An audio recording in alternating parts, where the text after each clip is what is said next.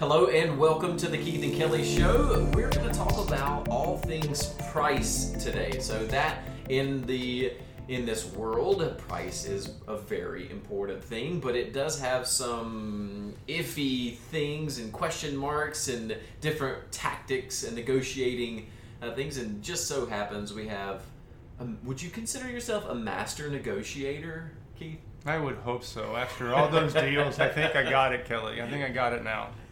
I just got it last week, though, so I feel really comfortable about what I'm going to say here. So, before we dive right in, what is negotiation? Like, let's set some framework here. What does that mean? So, when you approach a seller as a listing agent, I have a very cynical approach to how most listing agents understand their mission that they're trying to accomplish. I'm accomplishing two missions. I'm working for the seller and I'm working for me. Not for me to earn a commission, but for me to prove the value of their home. So the best way you could say that when I look at a seller, it all starts, of course, with a list price, because if you don't have the right list price, you're not going to get the right offers or as many offers as you need to be able to prove a price. So you start with the list price, but in the end, I need to know, for me, that I didn't leave any money on the table. And the only way you can ensure that you didn't leave any money on the table, Kelly, is to have a very accurate list price, or you will leave money on the table because you're not attracting all the buyers. That's what my book's about, The Listing Agent. It's called The Listing Agent. And it's all about how to set a list price and how to be so patient not to accept an offer on day 1, 2, or 3 of the listing. We might be down the road 20 days with 20 offers and still haven't picked one yet because we have not proven to ourselves that we've accomplished the mission of that full value sale. So the reason why we do this is the reason. It's not just because we want to be a hero for the seller to make them love us. That's not really the mission. The mission is that we look at our negotiating skills as something that we're known for. We're known for that. So when people that have closed a deal with me come back to me or refer their friends, they're referring their friends because of that mission that they know I was doing for them. And I'm very strict about it. It's not, well, let's just take a deal now because we got full price offer on day 2. No, we go through an entire process of vetting out that listing to make sure that we've seen it all before we do anything. So how does that translate to, say, an individual agent who is salivating at getting a full price offer? And look, guys, it's been the wild, wild west here for the past couple of months as far as listing prices and what, like, way over asking, firstborn, kidney, like they're really throwing everything at these offers. So how do you stay patient? So I'm more patient than our star negotiator, Renee. I have a team. So on my team, Renee Golder-Widman's my pro. I've trained her for 6 years. She's now what we call an ACN, All True Certified Negotiator. There's only 2 ACNs in all of All True. It's her and I. And so she's not as patient as I am, but she's very close to me.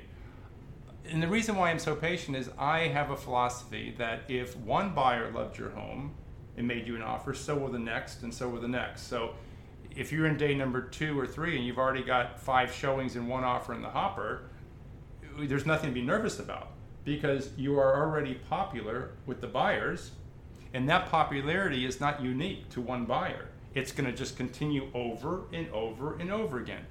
That's not guaranteed to happen, Kelly, but that's about 98% of all listings are that way, where you're just going to, if you just keep waiting, you're just going to get more and more offers. And the reason is because all the buyers that you're talking to have already looked at the same properties on the market.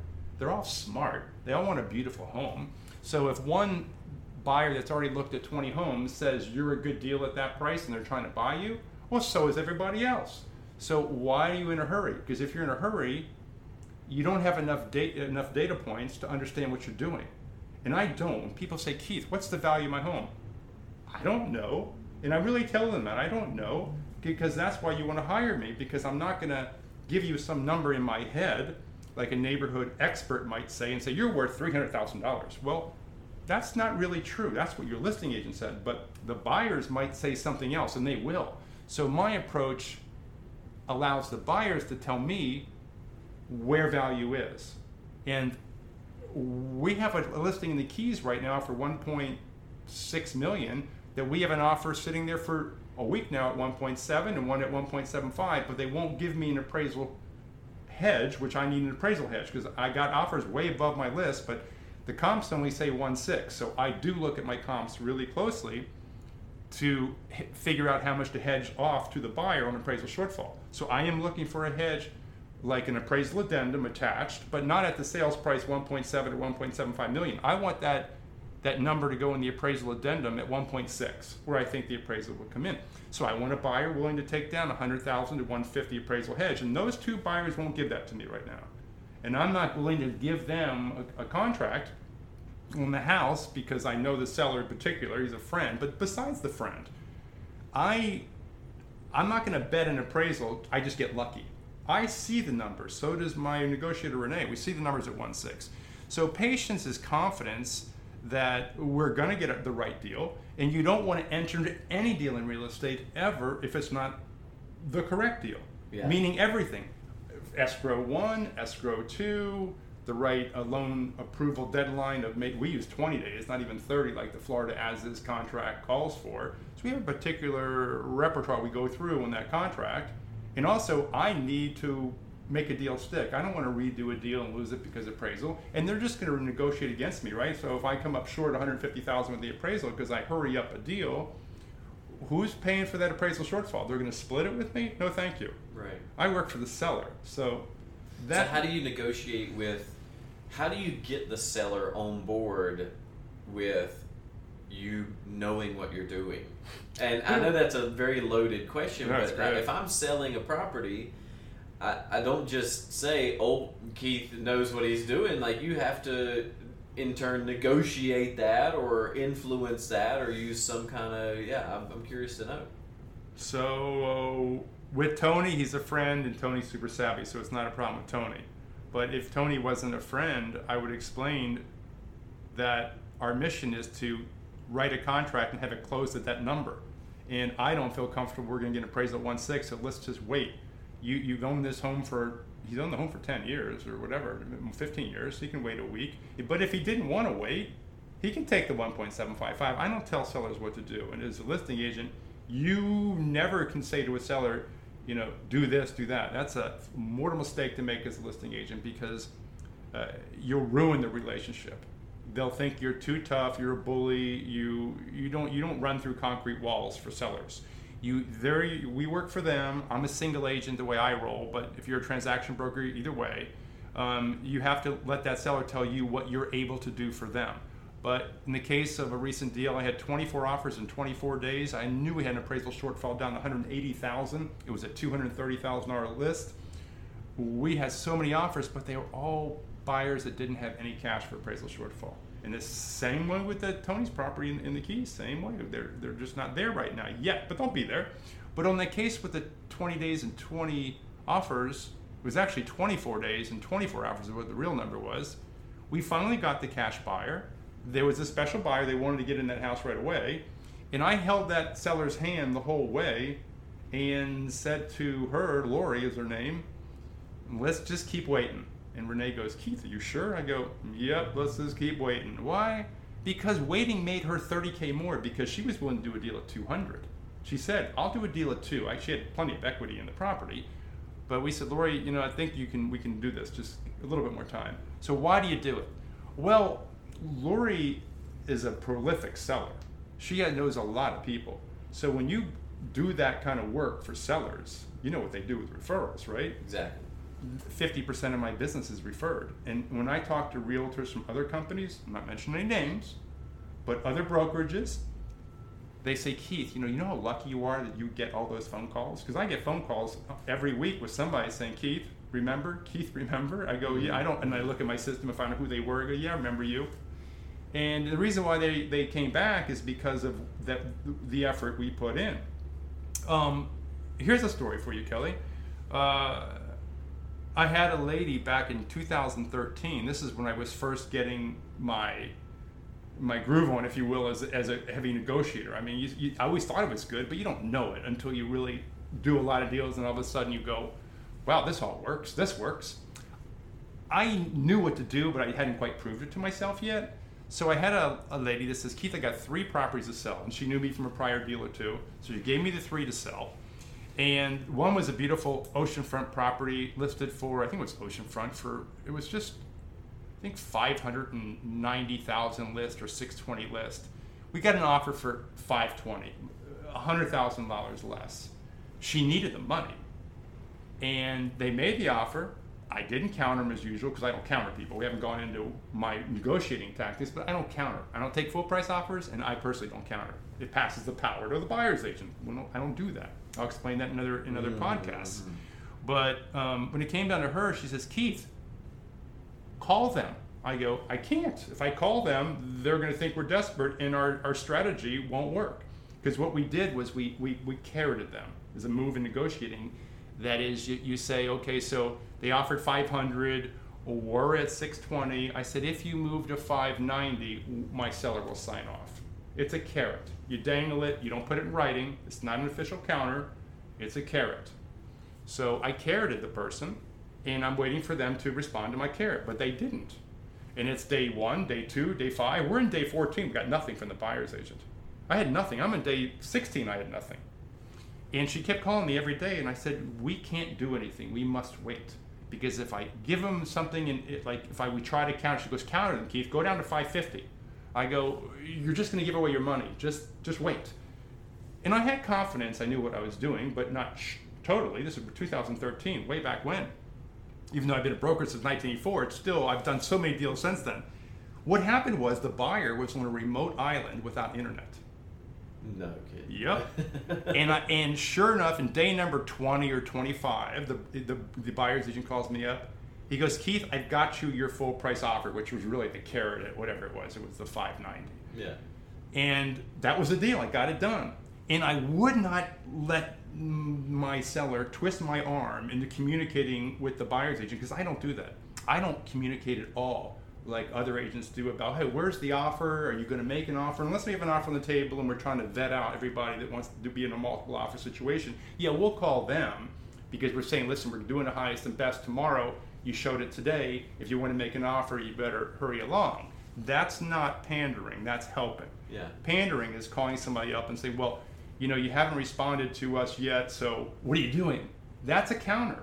Whether you know it or not, listing agents, you just gave away your motivation to them by doing that. Yeah, it's all about leverage. Like negotiation, sometimes negotiation gets this dirty word or this bad mindset, and call it whatever you want, but it's using leverage, right? You're finding the leverage to negotiate for whomever your horse is, whatever team you're on, you're negotiating. That doesn't make you a bad person, and I think this sometimes has the stigma of being a hard ass or whatever, so so a lot of agents I see, they don't have that confidence to say, no, here's the way it is. They want to, like you mentioned, pander to the audience and cater to the audience. And one of the things that I do very early on with my clients is we set a list of values and principles that whenever things happen, whatever multi-offer deal,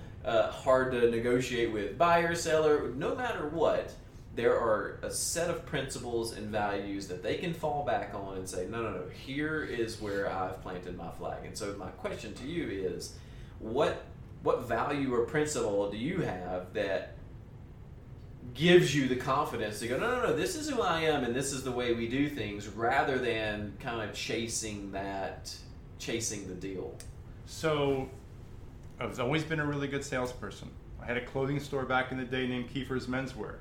I sold suntan lotion on the beach to tourists for 6 years as a kid. I was selling all my entire life, right? My dad was a crazy good salesperson too, so I already kind of knew what selling was about. The confidence comes from knowing what I'm doing from the buyer side. I know how buyers think. I don't think like a listing agent. It has nothing to do with it. I don't think like a seller. I think like a buyer. I know what they're trying to do. So what I'm trying to do is not help them. I'm trying not to let them hurt my seller. because I'm trying to let them help me help my seller. Because I'm just using the buyers is what I'm doing. So when you over communicate with the buyer's agent, you're basically telling the buyer, don't worry. We got a deal for you. We're going to make this happen. So that's not how I want buyers to feel. I want buyers to be very worried. I want buyer's agents to be very worried. I want them to sweat. But I don't want to be mean to them. I want them to sweat. Why? Because when they're nervous, I get all the money. That's all you have to do as a listing agent is make them nervous. The reason why you price a home where they could give you a full price offer is to make the entire market nervous that if they don't move, they're going to miss that beautiful home, because that's what an accurate list price does. It makes everybody nervous right off the bat because they're thinking, Kelly, they're going to miss the home if they don't move. If buyers don't feel that compelled to make an offer before somebody else makes one, they will not make the offer. Right, they'll sit back and they'll wait. They'll buy their time. They'll save you on Zillow for a price drop. All those saves you see on Zillow, those are saves for price drops. Yeah. So the way you don't get those saves, the way you get offers, is you compel everybody to make the offer. The other thing is, there's a principle I go by, back to your principle thing. It's called the all buyers principle. I have all these coined terms in my book. All buyers means when you price a home, you're pricing it to all the buyers in the universe for that home and that zip code.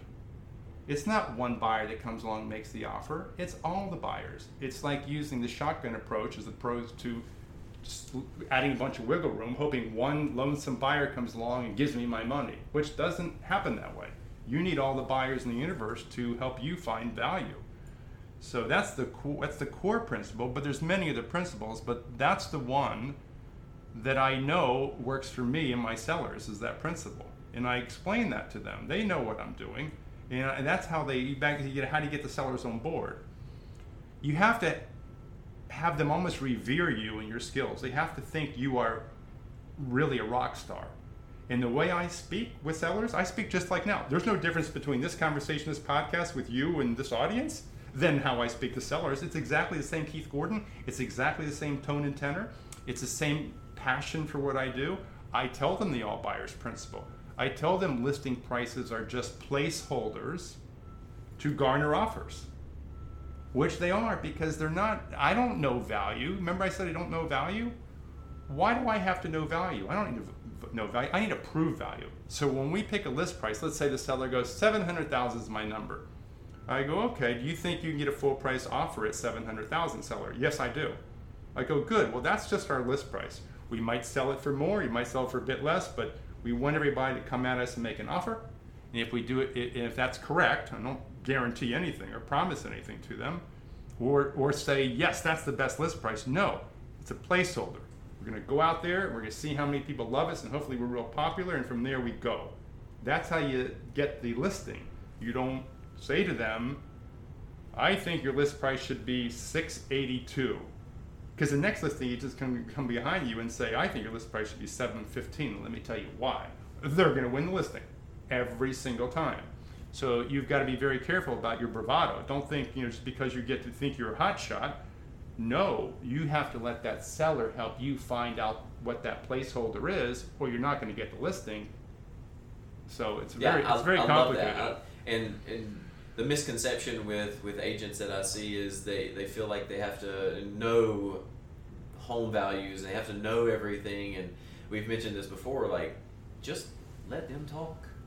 You just have to be good communication, know how to get the information from them, but let them give you the information. Don't assume that you know what's going on in their head. And so from a coaching side of things, when we're talking about sales, and again, sales mindset has a different ring to it for different people. They don't want to sound salesy or sleazy or used car salesman. That comes up a lot. Just think of it as influence. You're really influencing someone to make a decision. Yeah.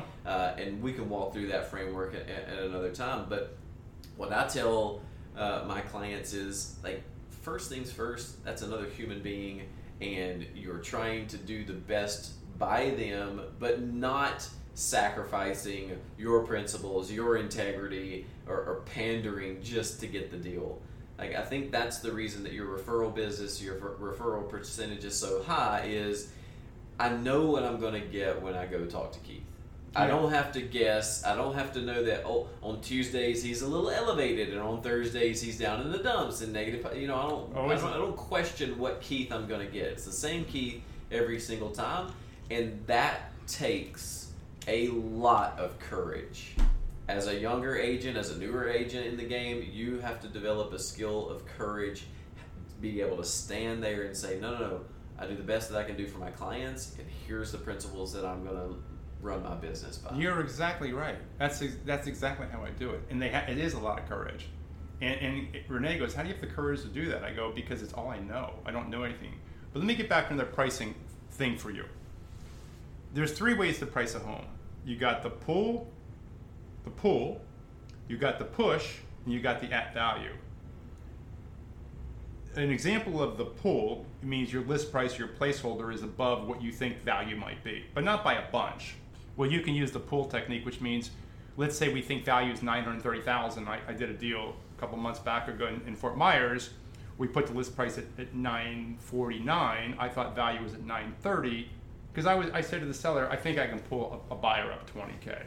We already had the listing before. It didn't sell before COVID. They came back to me.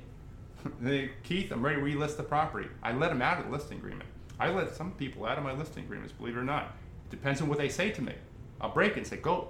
They wanted to rent the house, as a short-term rental because they didn't like the market conditions. Fine. I'm not going to overcome that objection. They wanted to do something, so let them do it, right? So they came back, and they said, I want to list it for $979, and I said, I don't think you should.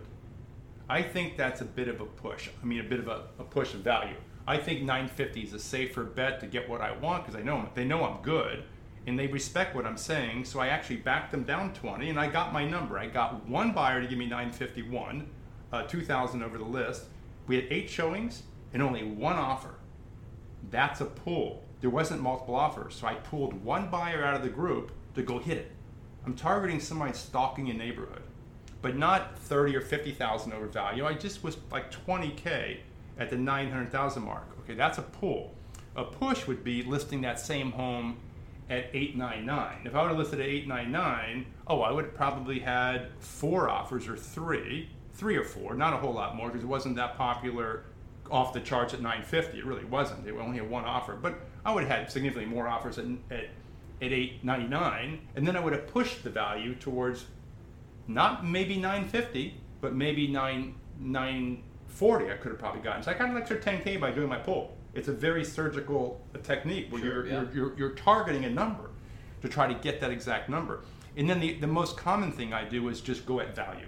So if value is $930,000 on that home was my guess, I would have said, let's just go at $930. That's why I say to every one of my people that know me where I don't have to fight for a listing, I just say go at value. Let the buyers tell us where the value is. We will push them, and I explain how. We're not going to take a full price offer. We're not going to counter anybody. We're going to collect those offers, and we're going to watch them, and we're going to see what they do. And if you just let my team work for you, we will bring that high value sale home to you. That's what we say to them. Yeah, I love it. So I hope you've taken a lot of notes today, and I'm sure there's questions and your brain is spinning about how you can get more value on either side. So we want to hear those questions. We want to hear those comments. So connect with us on social. We'd love to give back value in any way that we can. That's kind of why we're doing this podcast, and plus we enjoy it. So do us a favor and share this with someone in your community that needs to.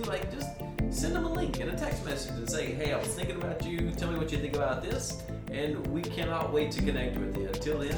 So that was Kelly from the Moser Movement, and I'm Keith Gordon from Ultra Realty, and thank you for listening, and we'll see you in the next podcast. That's it.